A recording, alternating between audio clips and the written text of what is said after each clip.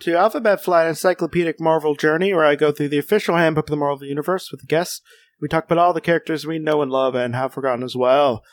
My name is Jesse Cooper, and with me today is a person who carries around a noose and a scythe at all times, Faith! Yep, that's me.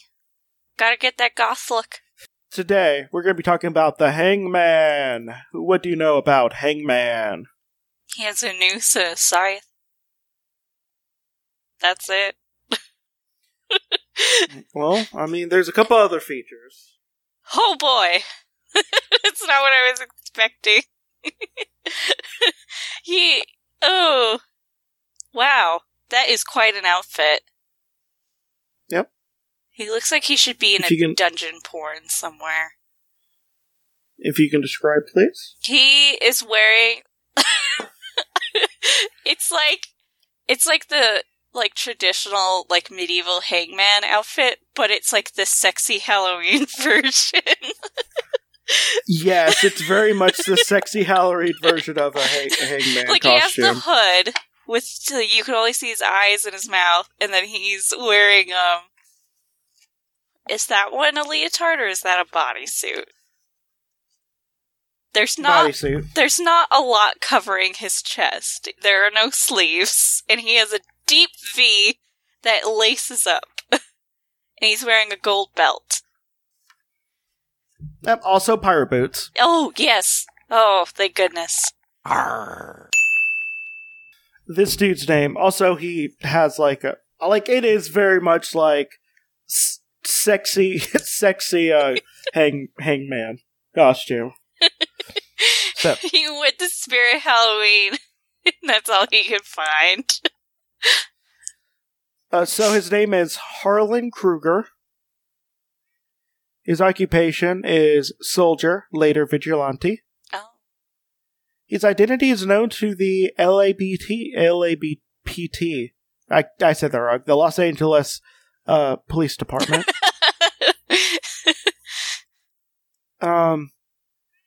He is a citizen of the United States with a criminal record. He's a citizen of the United States with criminal record. He was born in Los Angeles and died in Los Angeles. Whoa. He's single, so Faith. Oh, thank goodness. Is also dead, though, so I mean... Damn it! Every time! Unknown relatives, none. Group affiliation, none. And first appeared in Werewolf by Night, issue number 11. Ooh. That was in 1973. Comes the Hangman. Also, by the way, this is written by Marv Wolfman. Oh my god. Coincidence? Yeah. I think not.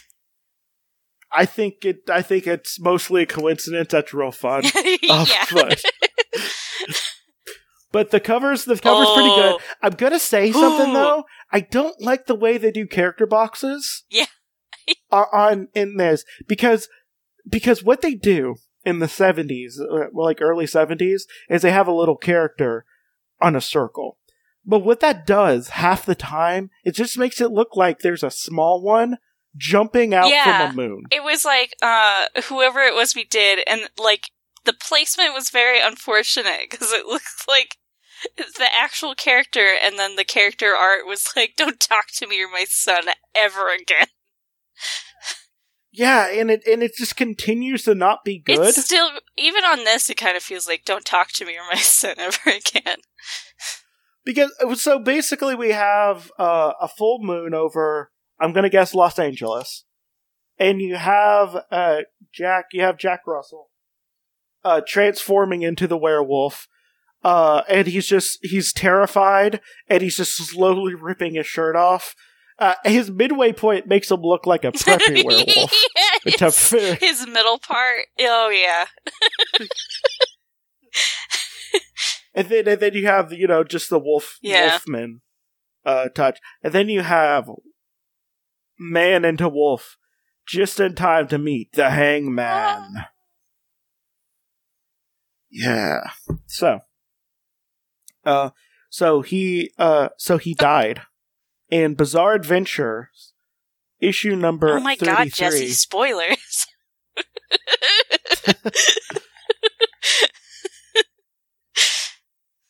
This was probably like 30 years ago.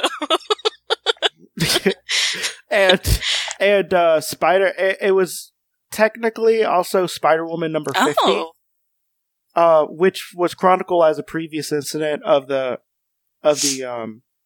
Hangman's life, also published, which was published afterwards.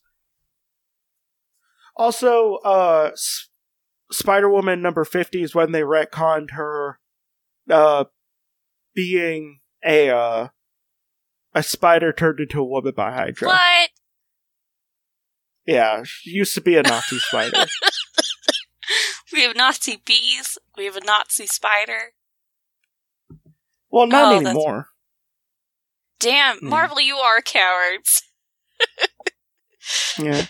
So Harlan Kruger was a fanatic moviegoer who idolized John Wayne and Humphrey Bogart, Alan Ladd, and other leading men of the films of the past decades, identifying with the heroic characters they portrayed, perceiving a clearly drawn division between good and evil in these films. Kruger developed a simplistic view of the real life, believing that the difference between good and evil in the world around him was clear and absolute.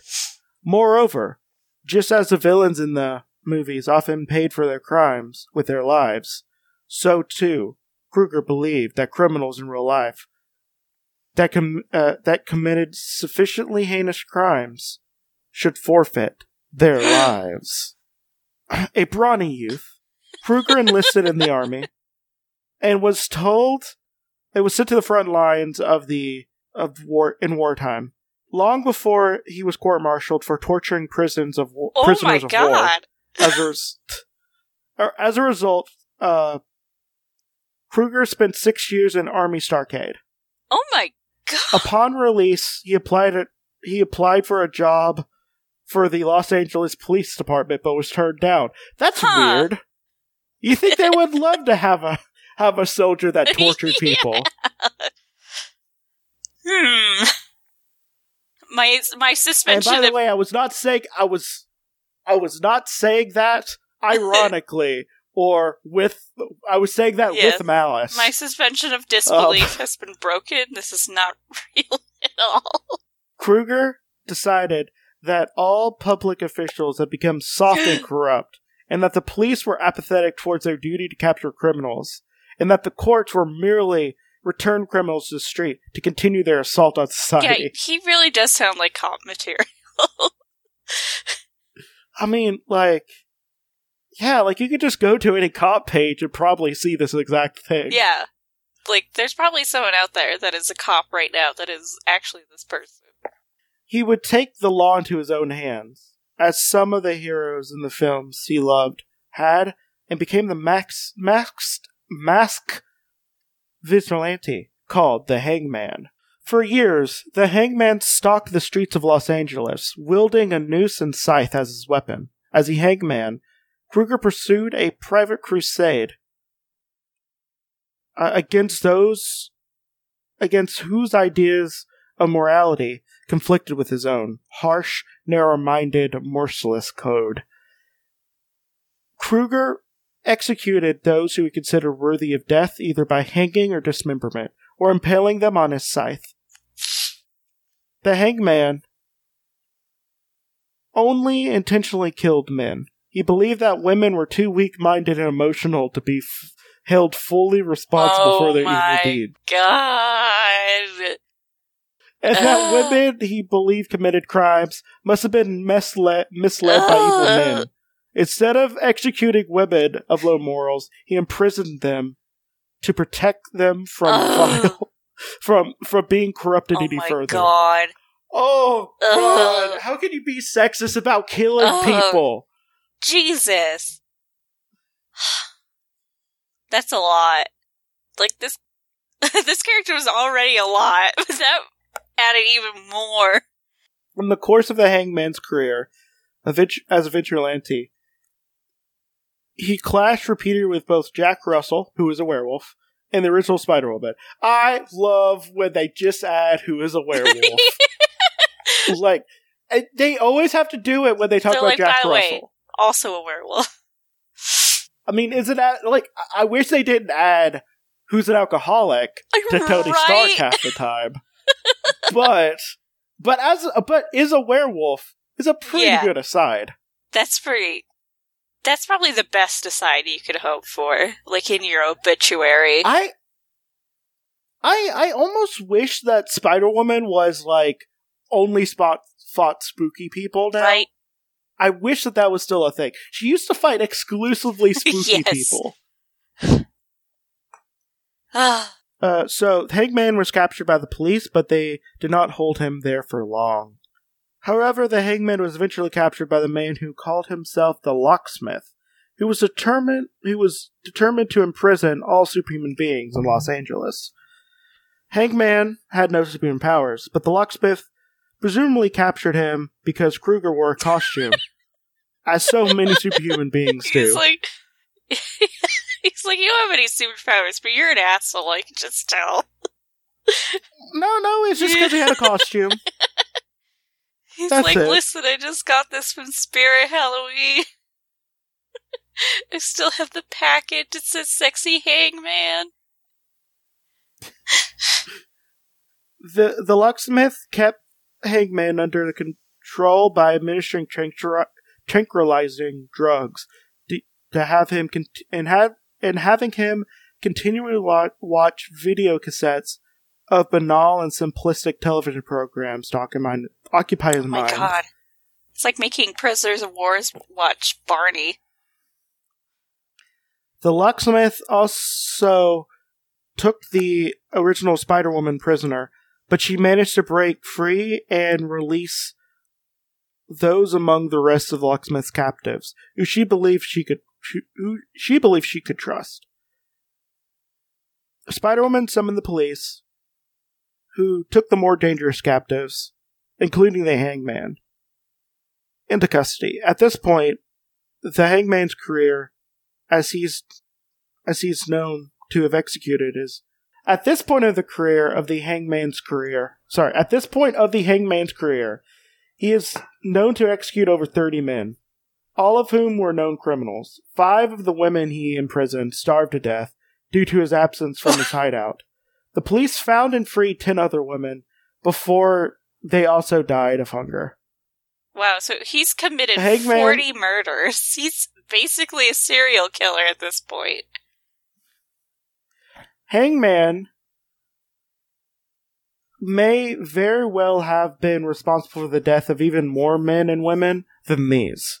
Yeah, he is a serial killer. I take that back. No, he's a mass murderer at this point. Yeah, he's a mass murderer at this point, yeah. Sent to a mental institution, Kruger began to rethink his modus operandi. And okay. And realized that it would take more than his lifetime to rid the world of all those who he deemed corrupt. Oh, I see. So instead, he decided that he would attack those who he considered to be the sources of that corruption. Kruger believed that the contemporary films that promoted immorality. They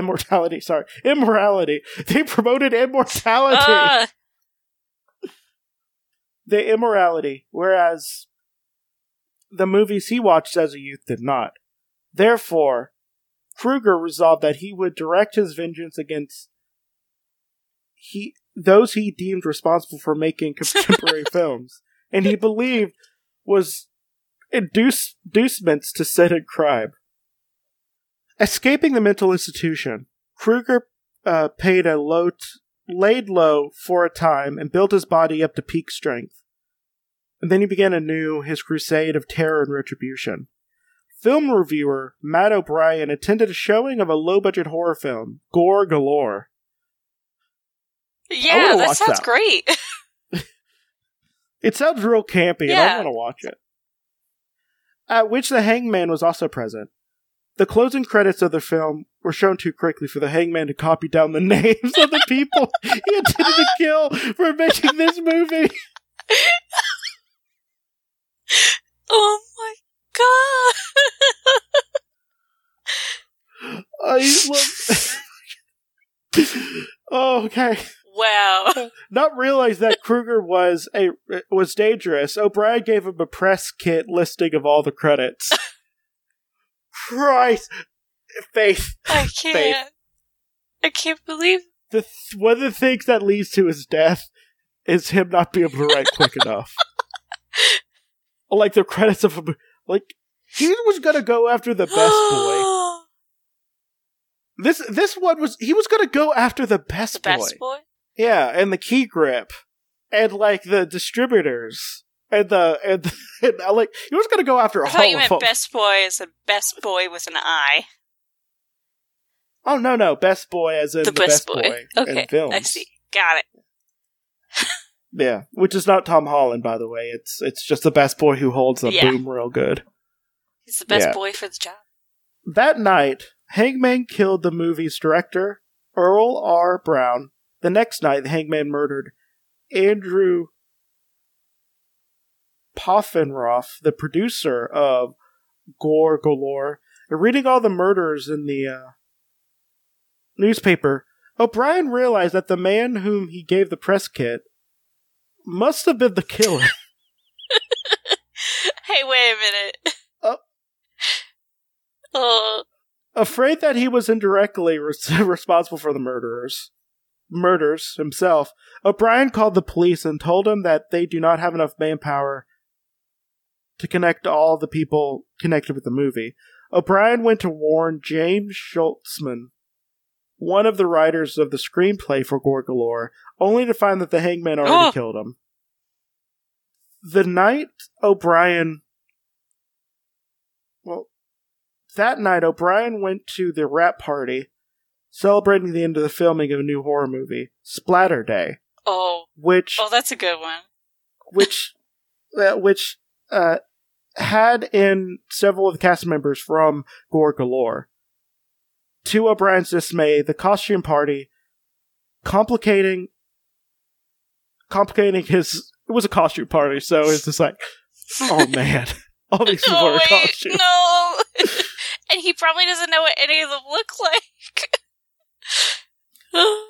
The hangman was waiting for his opportunity to kill off any one of his victims who strayed off by himself. Indeed, O'Brien soon found himself another murdered man. The hangman then killed a hooded robed figure whom he believed to be one of the intended victims. But upon putting on the corpse's hood back, he discovered that he mistakenly killed a woman. Thus, the hangman had intentionally violated his own moral He's already code, killed like which 10 women, though. Well, by hunger, technically that wasn't him killing them. Okay. According to his code. It was indirect. It's like when Batman like punches someone so hard that they like knock out. Like they're definitely not going to get a concussion and die during that nap they're taking. Yeah. He's technically not killing them. Yeah. He's definitely not killing people when he rams their head into a brick wall. Definitely not. They're still technically breathing when he leaves. So, yeah, but he unintentionally violated a moral code, which women must be protected. In tears, the hangman mournfully knelt before the corpse. Having set aside his scythe, absorbed in his grief, the hangman did not notice O'Brien coming up quietly behind him, knowing that the hangman had stopped from murdering again, and knowing, too, that the hangman might turn around any moment to kill him. O'Brien fatally plunged Kruger's own scythe into the hangman's back. You know what, O'Brien? You did good. You saw you did a problem? Sure. Were you indirectly involved in all those murders? Yes. But did you finish the job? Yes. He was just trying to be a nice guy. So, also, this is the scene before he killed him. Oh my goodness. Oh. It just like it doesn't look like the Hangman is crying. It looks more like he's like yawning. It's like, oh, and then someone's about to kill him. But you know what, O'Brien? I think this is the first time like one of the people were just killed by a normal person. They've always been killed by like an explosion or something, but this guy was just like, I'm going to stop this. It's always an explosion or Scourge. Well, I mean, there's also sometimes they're vaporized by the Iron Man from 2020. Oh god, that's right. Man, Blizzard. I love Blizzard's death. It's so good. Did you know Iron Man 2020 is going to be that official Iron Man like in a month? Oh my, really? Yeah, Arno Stark. Oh, that's right. Yep. I'm ready. I'm prepared. Yep. With a really goofy like gears on the shoulders. It's going to be great. I'm so ready. It's such an antiquated look. And it's going to just be him. I'm so ready. So, Hangman is 6'5", weighs 310, blue eyes, and bald. No superhuman strength. Real strong. Had a scythe and a 13-coil Hangman's noose. Oh boy. That's it. So he's donezo. Damn, he killed a lot of people. He has. I think that was like one of the only people that was just like a mass murderer as well. So yeah, do you have anything else to say about him? That was a lot. Yeah. So that was a lot, but it was pretty good. Like pretty good story there. You know, he fought a person. And then he was a spooky person. He fought Spider-Woman, which I'm always a pro. It's always in pro column. So, so I do have one more question for you. Are they still dead? Is he still dead? I want to say yes. Okay. Yeah, he is. Yeah. Now, someone did take up his I had a feeling. His mantle. That seems like, the mantle. Yeah, he showed up in, he showed up trying to fight the, Night Shift, and then, X-Factor, X-Factor, and, he actually had, like, magical powers. Ooh. Yeah. But yeah. That's pretty much it. So, yeah, let's do plugs. Go read my comic. It's called Grace Swings. It's at graceswings.com. There's spooky stuff in it. If you like spooky stuff, you should go read it. This is, Jesse, and I don't feel like doing my plugs again. So, I don't know, listen to another episode. Yes. Yeah, so bye. Bye.